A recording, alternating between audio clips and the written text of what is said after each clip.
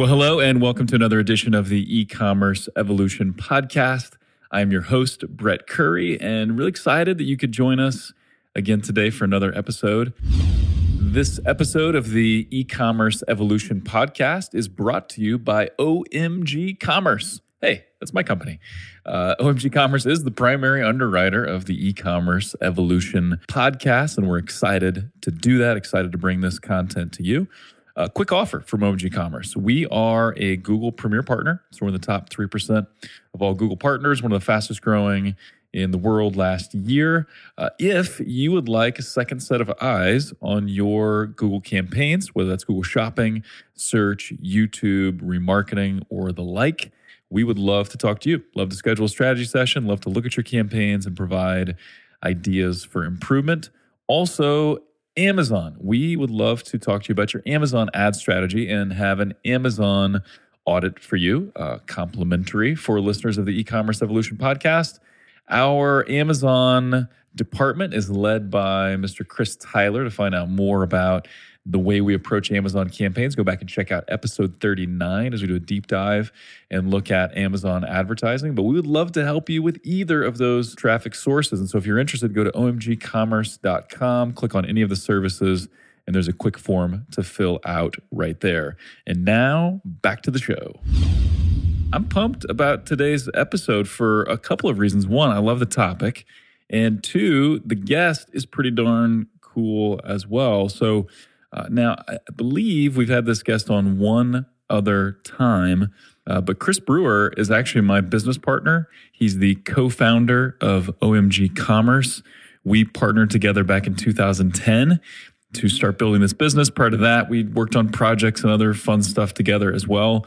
So I think the last time I had you on, Chris, we just dove right into content. I don't think I had you give your background. So first of all, welcome to the show. And second of all, why don't you give us the quick Chris Brewer story? Hey, it's good to be here. Any amount of time, Brett, that I can be on your podcast, it's just quite a pleasure. You know, I typically just hide in the shadows here and let your star shine brightly across the e-commerce plains. Stop it. Yeah, but I appreciate that. Yeah. Yeah. No, I've been an entrepreneur, gosh, I don't know. 30 years maybe? 15 years or so. I was trying to make you feel old. Yeah, probably 15. Okay. Yeah, no. So I always gauge how many years I've been an entrepreneur from how many years I've been married, because I kind of got into my first entrepreneurial endeavor about a year and a half after getting married and kind of getting shook up with a company getting bought out, and just decided to kind of go out on my own. So I've owned an outdoor advertising company. I've owned a direct mail company.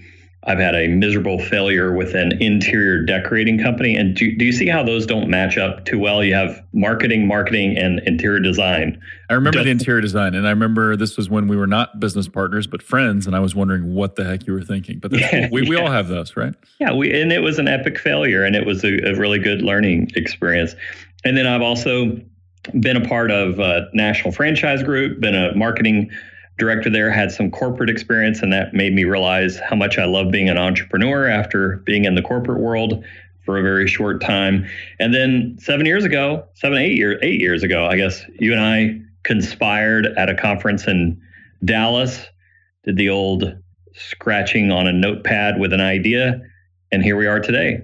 Boom. OMG was born, started as a project, as a little idea, and then has blossomed into quite the enterprise. So, yeah, well, appreciate the background and awesome to have you on. A quick backdrop as to why we're doing this episode. So our topic today is the 10 X factors that separate successful e-commerce businesses from unsuccessful e-commerce businesses.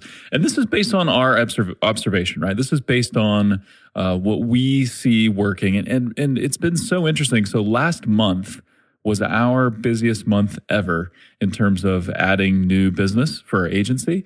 And so it was like a marathon day after marathon day for Chris and I in our own offices, on calls, on go-to meetings, consulting, coming up with plans, closing deals, things like that. But, over the course of, our years in business and the last 8 years focused, almost solely on e-commerce, we've seen a lot of good and bad and ugly. And so we just decided, hey, wouldn't it be kind of fun if we distilled it, if we each picked five X factors from our observation of what it takes to make a successful e-commerce business. So we'll both have five. We'll kind of go back and forth. We'll each share one, maybe have a little bit of sparring back and forth on that topic, and then we'll move on to the next. So you ready, Brewer? I'm ready. And I think I would say for any regular podcast listeners, if you have been in e-commerce for a while, you still need to listen to this. This is not just if you're thinking about starting a store or you're new, these are ones that you and I have heard some pretty disastrous things come out of the mouths of actually some very experienced and successful store owners. And we've got a couple of those kind of stories and anecdotes tucked in here today. So make sure you listen, even if you're a very seasoned e-commerce veteran. Absolutely. This is for everybody. And it's kind of one of those things where the fundamentals never get old. And we're also going beyond the fundamentals. But it's one of those things, I coach basketball, Chris. I coach JV, and then I help with a varsity team too in my spare time, which I don't have. But it's funny, like some of the tips we give our boys as we're coaching are the same tips that NBA players get. Things like follow your shot and box out and move your feet. But we're gonna go beyond that here. But yes, this is for the seasoned e-commerce store owner as well as the startup. And so with that, let's dive right in. And so the number one, and these are not in any particular order. So I did not weight mine. I don't know if you did yours, Chris. But my first one is successful e-commerce companies are more focused on building customers than they are building sales. And so that may sound a little nuanced and that may not be instantly clear what I mean. So let me elaborate. So the successful businesses are more concerned about customer acquisition and customer attraction, and the good long-term businesses that are going to succeed over the next 5 or 10 years are those that see that their customers are their biggest asset. So quick juxtaposition, if I might. Some companies are focused on maximizing sales. So they're all about how do I get the most profit from each individual sale, while some companies are more focused on how do I maximize customer attraction and customer retention and getting the best customers to my business. And so where this may come into play is let's take advertising as an example. And we're a Google agency, so a lot of our time is spent with the Google platform. So let's take someone who's on the maximize sales line of thinking. If they're giving us goals and they're saying, hey, I want you to run Google Shopping and Google Search, and I want you to get a 10x return on my spend. Now, that is possible in some situations, and I know there are some scenarios based on people's margins and things where a 10x return or a 10 return on ad spend is necessary. But here's what happens. If you are too focused on maximizing profit on each sale, you're going to limit growth. You're going to restrict your campaigns. You're going to limit how many people you can attract and how many people you can get into your funnel. It's just going to be limiting. And so we've looked at different scenarios where we've ran the numbers on, if you have an 8 return on ad spend versus a 5 return on ad spend, or an 8 return on ad spend versus a 4 return on ad spend, often you can make double or triple the total amount of profit with that lower return on ad spend than you can with the higher return on ad spend. So with the higher return on ad spend, you got great margins. There's a great percentage return, but your overall return is limited. And so, there's no cookie cutter answer. There's no one percentage that's right for everybody. But I think we found as we've talked to successful businesses, those that are really growing and those that are going to be viable and either will produce cash for a long time or that will achieve that big buyout that some owners are wanting, those are the companies that are focused on building a customer and not just maximizing and squeezing all the profit they can out of each sale. Any thoughts on that, Chris? Anything you would follow up with that on, or anything you would disagree with me on that? Well, I know you didn't weight your examples, but I think that's a good one to lead with, because if you are not focused on customer growth, then everything else, it really doesn't matter, because just like everything that you said, and we do see folks get too focused on sales, and they kind of miss the volume by doing that sometimes. Yep. And it's one of those things where if I'm so focused, I'm so myopic on my return on ad spend, then I may look at certain campaigns and desire to shut them off and close those campaigns or greatly reduce them because I'm not seeing the immediate return on ad spend. Whereas our approach, as we look at building a full funnel kind of portfolio approach of campaigns, there are some campaigns at the top of our funnel where we're just getting people in that kind of awareness stage, just beginning their shopping process, where those campaigns are critical to feeding the campaigns in the lower part of our funnel. But if you're so focused on maximizing profits on each individual sale, you might miss those campaigns and so limit your growth. So focus on building customers, not just maximizing profits. That's number one. Number two is you, Chris. What do you got? I just want to say, Brett, that I know why that you chose to go first. And mainly it's because you liked to steal the two words that I had planned for my number two, which was juxtaposition and myopic.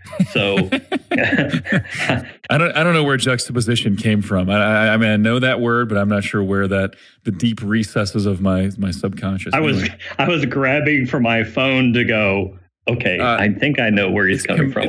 It's more of a contrasting of two things that are very different. So like an old building that's sitting right next to a brand new building. That's a juxtaposition. Sorry to get like literary and Oh no, hey, it's okay. It's okay. I'll just have to come up with some new words for the rest of the podcast. So my number two is never assume that Facebook success will translate instantly to Google success and vice versa. We saw, Brett, so many instances of this. I don't know what it was about late 2017. I kind of have a good idea. I mean, if you saw the news, Zuckerberg came out first of the year, talked about, essentially how organic posts for businesses are completely dead if you haven't woken up to that in the last 2 years. But that we see a lot of e-commerce success stories on Facebook, right? And people who have come up with a great product idea, or they had something launch on Kickstarter and it was amazing, and then they started pushing it on Facebook.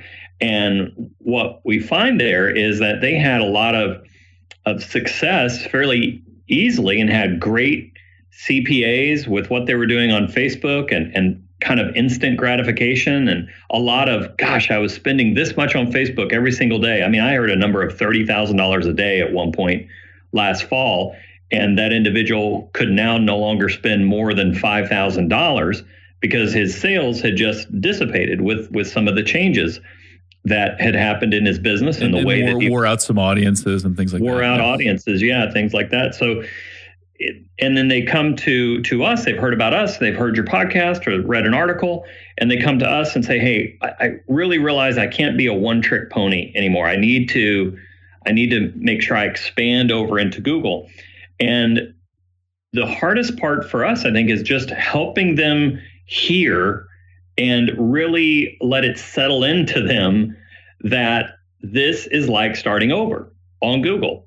Especially if you don't have a lot of brand awareness, that it was just a product awareness. That's that impulse buy that happens on Facebook. You see it maybe on a video in action. You want it. You may not even be that familiar with the brand. You just purchase it.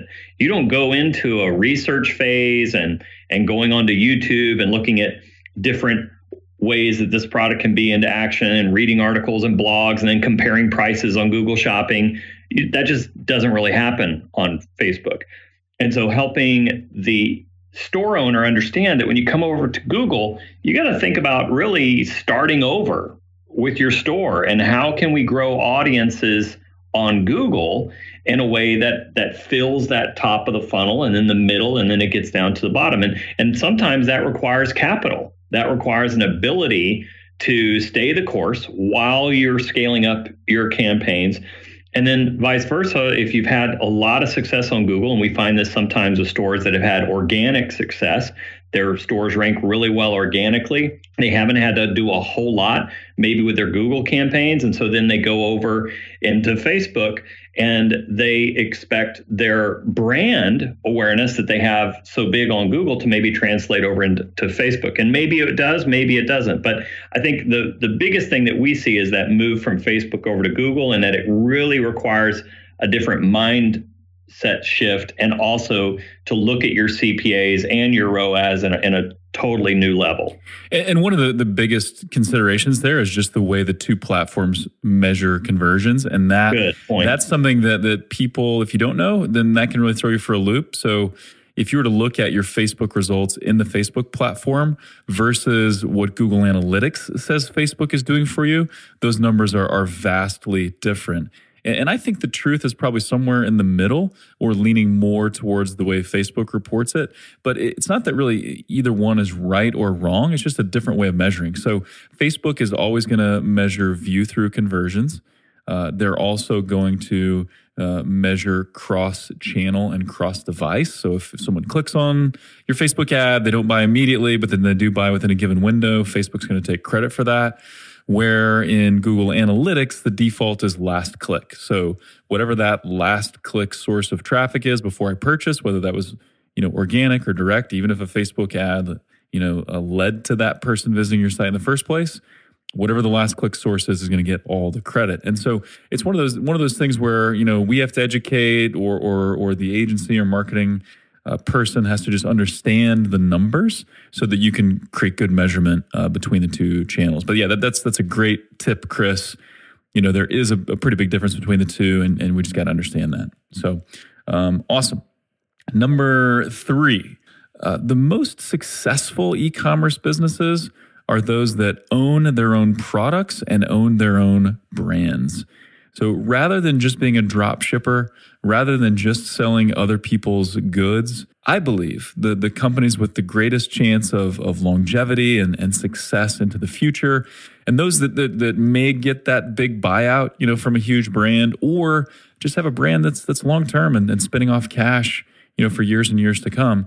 It's the business that owns its own brand, that's developed its own products, that has a community around it, rather than just drop shipping the latest gadget from AliExpress or something. And not that there's anything wrong with doing some drop shipping, or if you have your own products, kind of filling in some gaps with other people's products and things like that.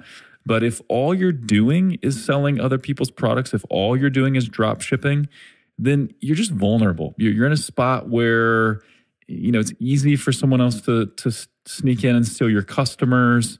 Potentially, it's easy for lots of other people to start selling exactly what you sell. You just don't have much control there.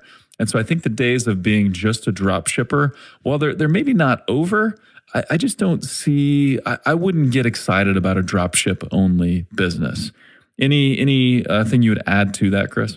No, I think you're right on there. I think whenever we get leads that come in that are drop ship, I sometimes have to guard myself just to immediately write them off, because occasionally there are some good ones that have some good margins, but it's just one that, if you're an agency that is listening to this podcast, it is one you want to really make sure you vet out really well, and make sure that there is enough room there to be able to move the needle in a solid way. Yep. All right. X factor number 4 that separates the successful e-commerce companies from unsuccessful. Number 4 is you. Number 4 is don't fall in love with your own idea, your own products, that you can't make solid market adjustments or solid marketing decisions. And I think the easiest way to give you kind of a for instance on this, anybody who's ever seen Shark Tank, and I think if you're an e-commerce owner, it's definitely a show that you've got to tune into at least for a season and check it out, or check the past seasons. But you've all seen those people that come into the Shark Tank and they're so enamored with their idea that they fail to take any solid advice from the shark seriously. Here is this panel of multi-millionaires, successful people who have been through this probably hundreds of times, And you can just see they're so driven. They're so, in some cases, fooled by either some early success or comments they've had from people, but they fail to look at what the market, when you really go out there and market to the whole US or worldwide, wherever you market, things are going to be a lot different from maybe the early success you had locally or regionally. And even if you've had pretty good sales to a certain point, to be able to go to that next level, you've got to be able to be open-minded on shutting a particular product down, moving away from a particular concept or idea that has worked. I can give you a recent story that was a real head scratcher for us. And I won't give the client's name, but it is somebody who actually might be on Shark Tank in the future based on what we know. And this was an individual that I think really should be selling directly, should not, at least right now, be selling on other marketplaces. Could be Walmart, could be Bed Bath & Beyond, could be other marketplaces that are selling the services, Target, whoever it may be. And the position this individual was in was he was not offering as good of a program as his distributors were offering. The distributors were offering free shipping, but this individual, you had to do all of these complex upsells that I thought was a head scratcher. Why would I want to add this additional just to get the free shipping? When if I Google this particular product name, I'm going to see that I can get free shipping from the distributor, which this individual makes a whole lot less margin from. And so the advice we had was at least offer something as good as your distributors are offering. So at least you even the playing field, because in this case, we were competing against major national brands that every time we made certain adjustments, they would make adjustments as well. And that's just one example. There's a lot of ways that we can fall in love with an idea, fall in love with something that we're doing from a campaign perspective, and it can really cloud our thinking. So I just think on this one, make sure that you're not too in love with a particular thing in your business that you can't be pulled away from, or your pride won't let you let your guard down on that a little bit. Yeah, I love it. And, Gary Vee talks about being romantic. I'm romantic about the way things used to be, or I'm romantic about the way I want this idea or this product to work. Or, I like the analogy of kids too. Some parents can't see any fault in their kids. Or to use a sports analogy, because parents are just speak for yourself. Right? Or you're the Brewer kid. The Brewer kids are perfect. The Curry kids are not. Well, the odds are much better in my favor. 2 versus 8. I think I've got a little bit better odds to have perfect children. Yeah, in 8, there's gonna be some oddballs in there for sure.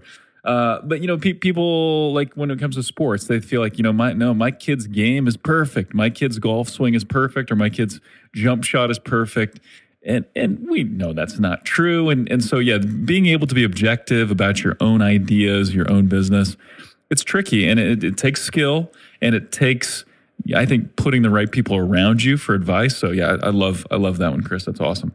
So okay, number 5, I believe it is. Number 5, the X factor that successful e-commerce businesses really focus on is the activities that will maximize lifetime value of a customer. So not just speaking about lifetime value, although what's crazy, this continues, well, maybe it shouldn't shock me anymore, but we talk to so many people that have no clue what their lifetime value of a customer is. And which by the way, Google now has a tool, and we can help with this, where if you are willing to share some of your cart data, so an export from Magento, an export from Shopify or BigCommerce or wherever, they can match that up with your Google Analytics data and give you what they believe is your lifetime value of a customer, which is pretty awesome. But the successful companies, they are invested in activities to maximize lifetime value. So those companies are looking at email marketing programs, and not just a blast, email blasting once a month for some big sale. but actually cultivating through the email list. So educational emails and storytelling emails and emails that are segmented and relevant. And we don't do email, by the way. We just refer all that out, but we see the value. So someone who's investing in email, someone who's investing in Facebook Messenger, someone who's looking at, a referral program to get their good clients to refer other like-minded clients to them.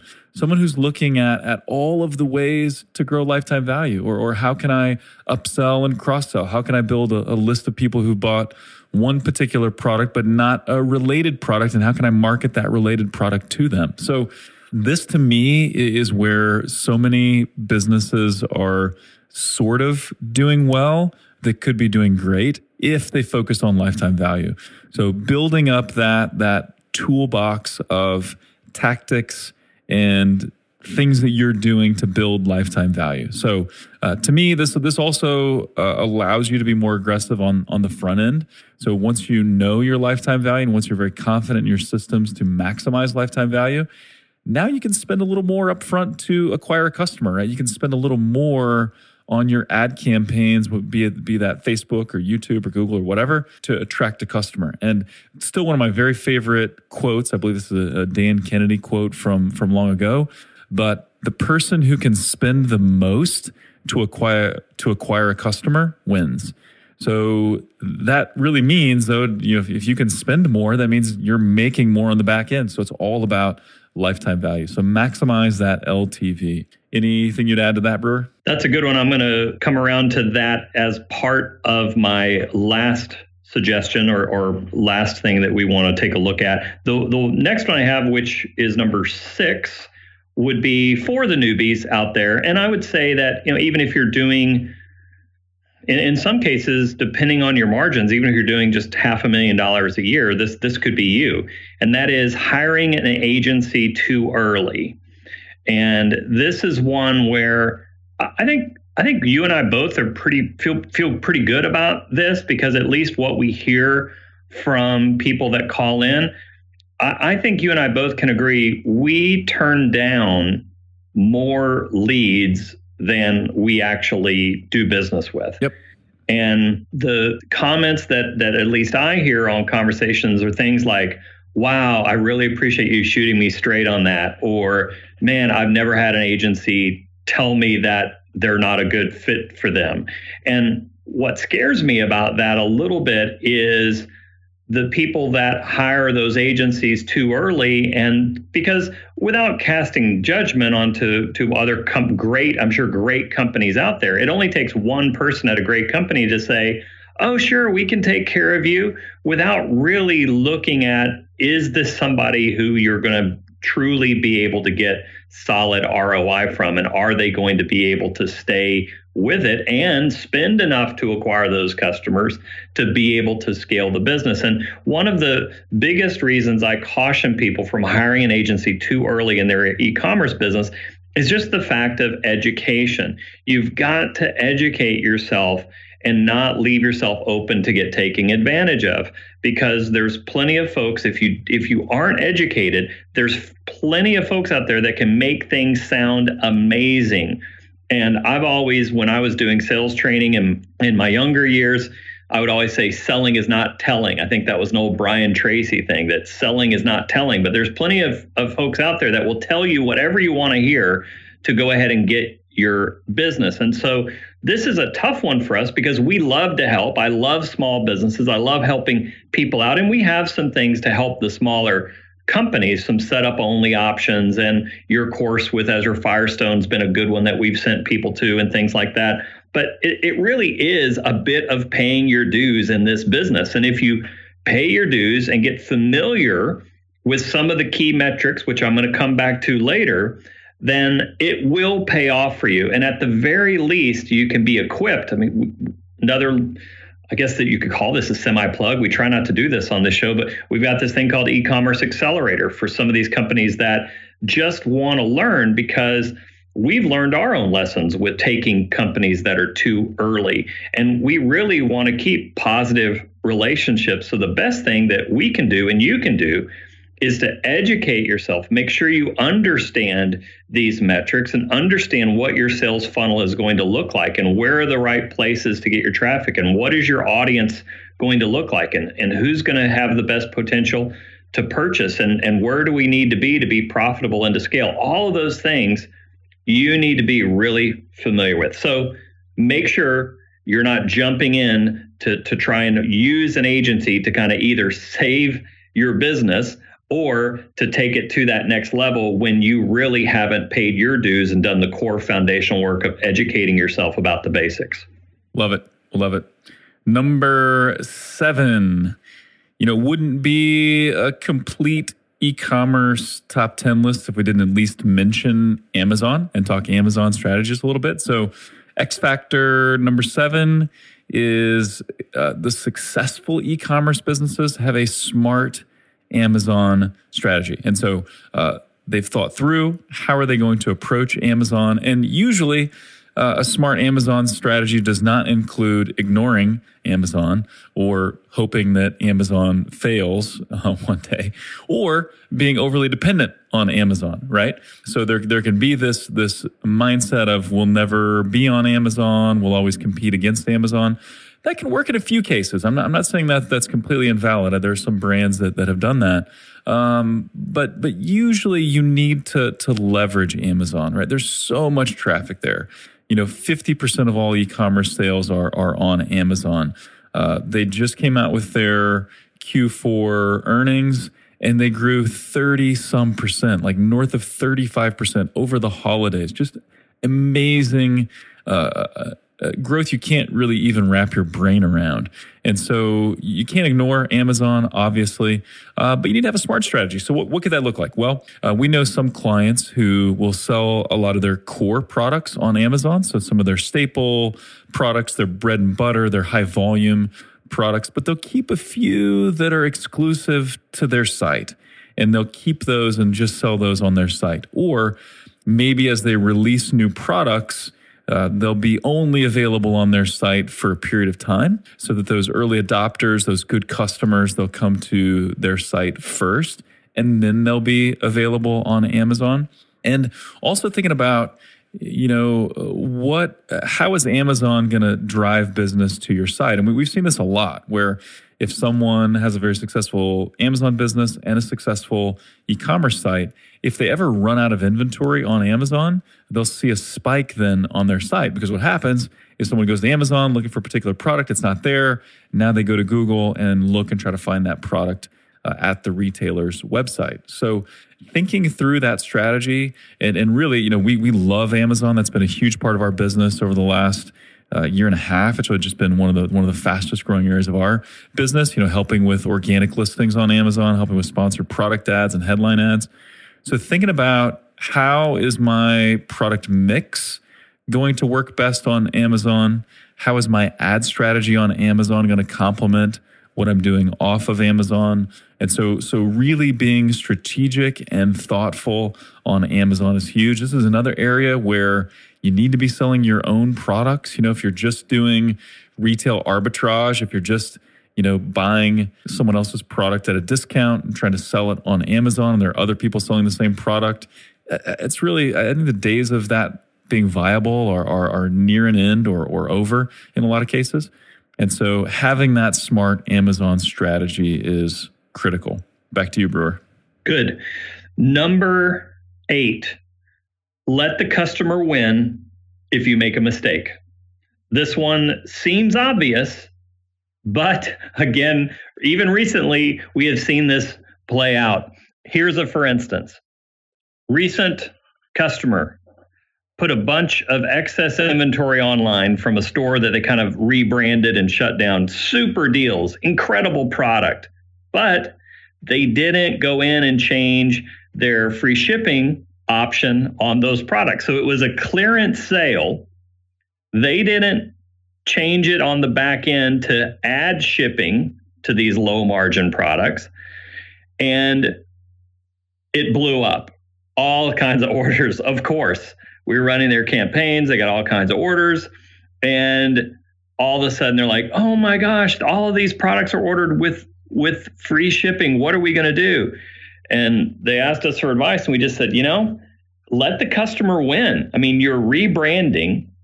And actually, they had some problems with a prior store with customer service, so they had to rebrand. So here they are again. And we just said, let the customer win. It was your mistake. And you can engender really great goodwill here by, as we used to say in a family entertainment business I was in, whenever people would get mad, you'd say, just give them the pickle. So this is an example of just give them the pickle, let them have it. But they ignored the advice. What if they don't like pickles? I'm confused by the pickle. I have no idea. It was a terrible example, Brett. So why not give them an ice cream cone or something? Give a sucker or something. Okay, pickle. Right, it was fine. sweet pickle. Pickles. It's a sweet pickle. Gross. Okay. So, but they ignored the advice, and we actually had one of our employees see these deals, went in and bought one because he loved the product.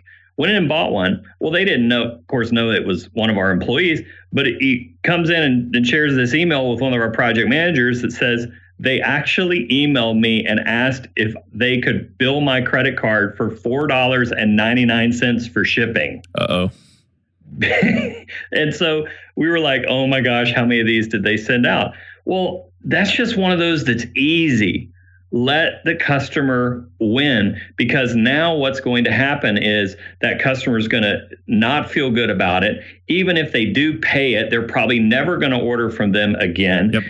It will likely affect how they review the product. They could love the product, but their review could reflect on the whole shipping debacle. So that one, don't need to say too much more about that. But if you are facing this situation, or you're going to face it, take the hit. Do what you need to do and let the customer win. And actually, it can turn out to be a bigger win in the future if you let them do that, because you'll create a loyal customer. Yep. We've seen that time and time again, where if you fix a problem, if you own your mistake, if you make good on it, if you give them the proverbial pickle, still confused about that. But if you give the client what they want, sometimes the relationship after that can be even better than it is before, but not if you turn around and try to bill them for shipping when you said it would be free. That's bad. Okay. So number 9, man, we've flown through this list. Number 9 is the successful companies diversify traffic. And this is one of those things where we have companies coming to us all the time and say, hey, I'm like 95% Facebook, or almost all of my sales are on Amazon. How do I diversify? And our philosophy is, even though we were kind of a Google agency first, we're just believers in whatever works. Like what works, what moves the needle for your business. That's what we're a fan of. But diversifying traffic. So if you've been primarily a search-driven business, how can you layer in Facebook? If you're not doing much on Amazon, how can you layer in Amazon?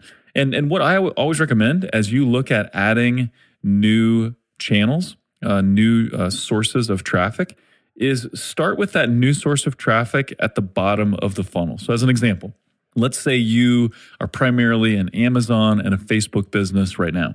So most of your leads come through Facebook ads, and a lot of your sales are on Amazon, but you've got a website as well.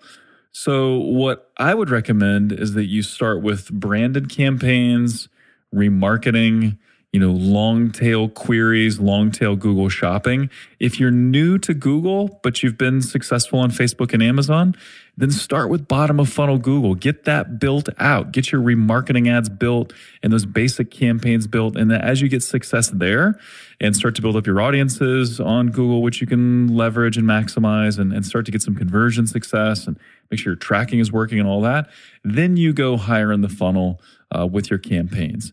I would suggest the same thing if you're primarily a Google-driven business going to Facebook. So as you branch out into Facebook, do remarketing first. So start with those remarketing campaigns, the dynamic product ads on Facebook for remarketing, and then start to go up the funnel. So with new channels, start bottom of funnel and work your way up. But please don't ever get to a point where you're just dependent on one or two sources of traffic. You never know what's going to shift or change or what's going to stop working, or you never know what Facebook audience is going to kind of dry up, or what Google change may force you to shift gears. And so diversify traffic. It's super important. There's one major thing that was not mentioned here, and I want to make sure we mention it because it's one that you and I see repeatedly. It's an area that we started our roots as an agency on. It's something that we know very well. We have an entire department dedicated to it. However, I have been shocked, and you know that I've moved into e-commerce really over the last 3 years. I was heavily involved with local, national, small businesses, franchise groups for many years. And one of the things that really surprised me is local and national non-e-commerce companies, they live, eat, and breathe SEO. They know what SEO does for their business. They know it's something they need to invest in, and they know how it can drive traffic. So surprised how many e-commerce stores I talk to, and when I bring up my little report and I run their domain and I see what they rank for, and many times I see opportunities, bottom of page 1, top of page 2, middle of page 3, huge organic traffic terms that if they just paid a little bit of attention to their SEO, they could drive really solid additional increases in their traffic. So I would say layer in SEO for e-commerce. And it's definitely one that a lot of folks, they just don't know about, or they've heard the rumors that SEO is dead. Well, let me just say that the reports of SEO's death have been highly overrated. And if you don't pay attention at some point to your organic growth with a solid SEO strategy, you will never achieve a true full funnel scaling of your business.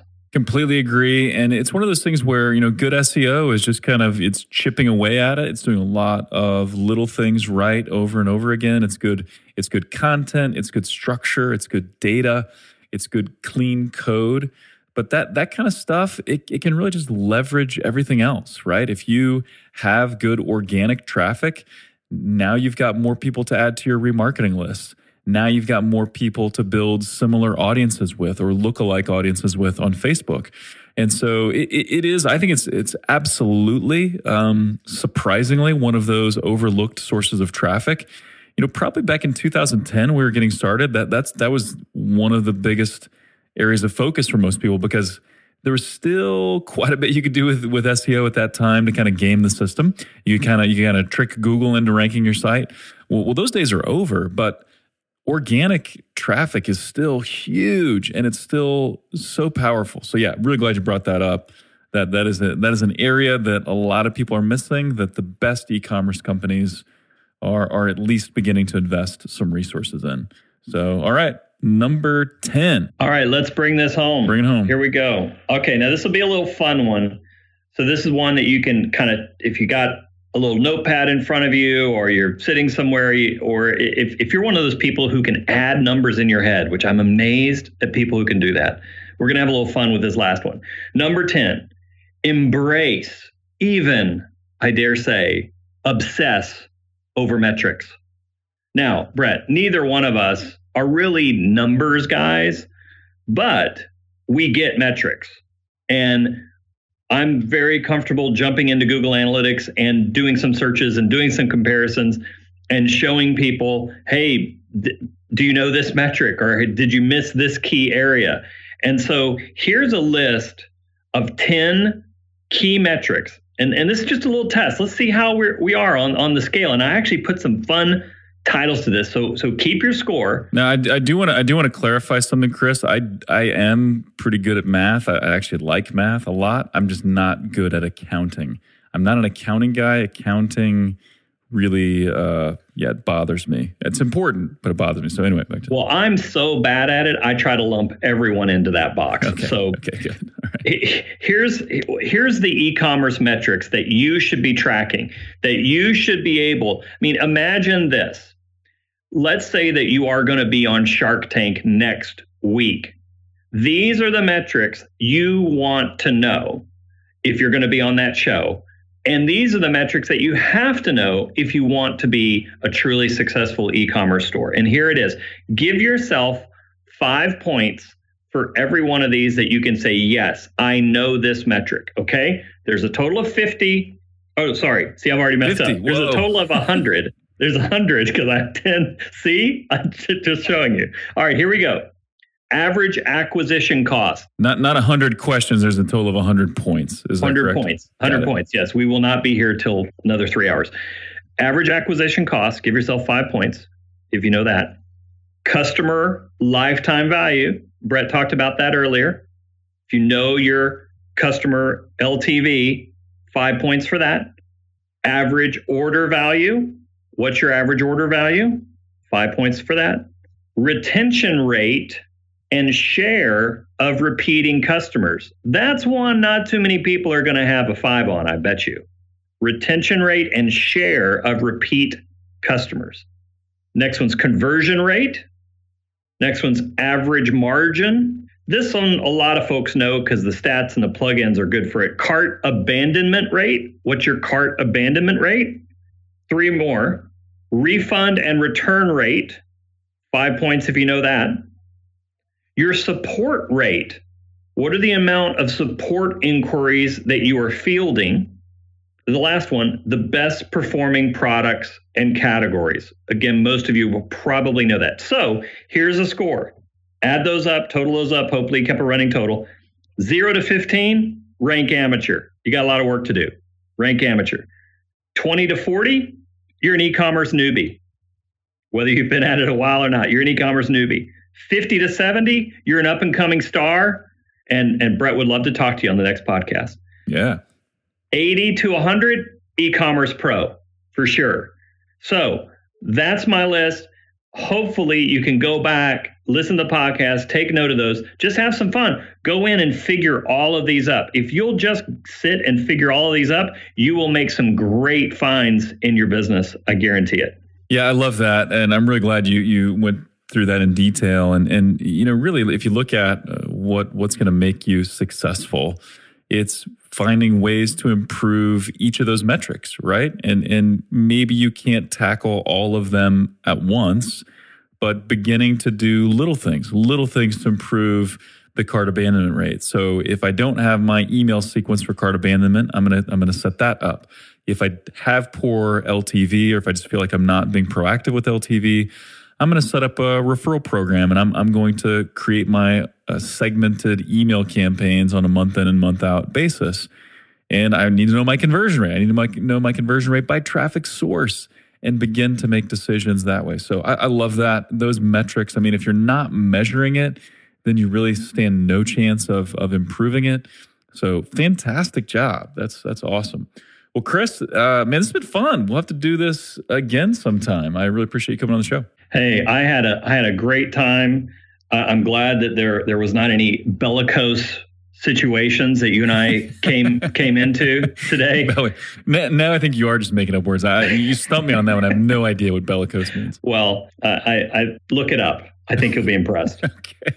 All right. Hey, I'd love to come back any other time and contribute, or just be the peanut gallery. Yeah, and we can explore fun with vocabulary words some more. That could be a running segment on our show. We should get at least 5 downloads on that one. Yep, exactly. So awesome.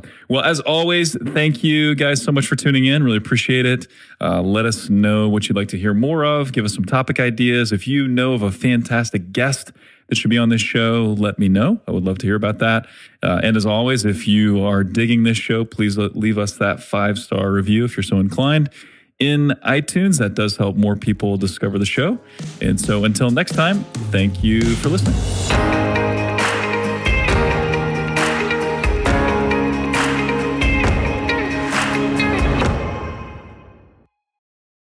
At OMG Commerce, we accelerate growth for some of the most loved brands in e-commerce, like Boom, Native, True Earth, Overtone, and dozens more. If your Google and YouTube ad performance isn't where it should be, if you're struggling with Performance Max, or if you're not scaling like you'd like on Amazon, then we have 2 ways to help. One, we have amazing resources that are free for the taking, like our top YouTube ads guide with lots of examples, our PMax checklist, or our Amazon DSP roadmap, plus many more. Or hit us up for a free strategy session. So go on over to omgcommerce.com and click on Let's Talk to request that free strategy session, or click on Resources and Guides and pick the guide that's right for you. And now back to the show.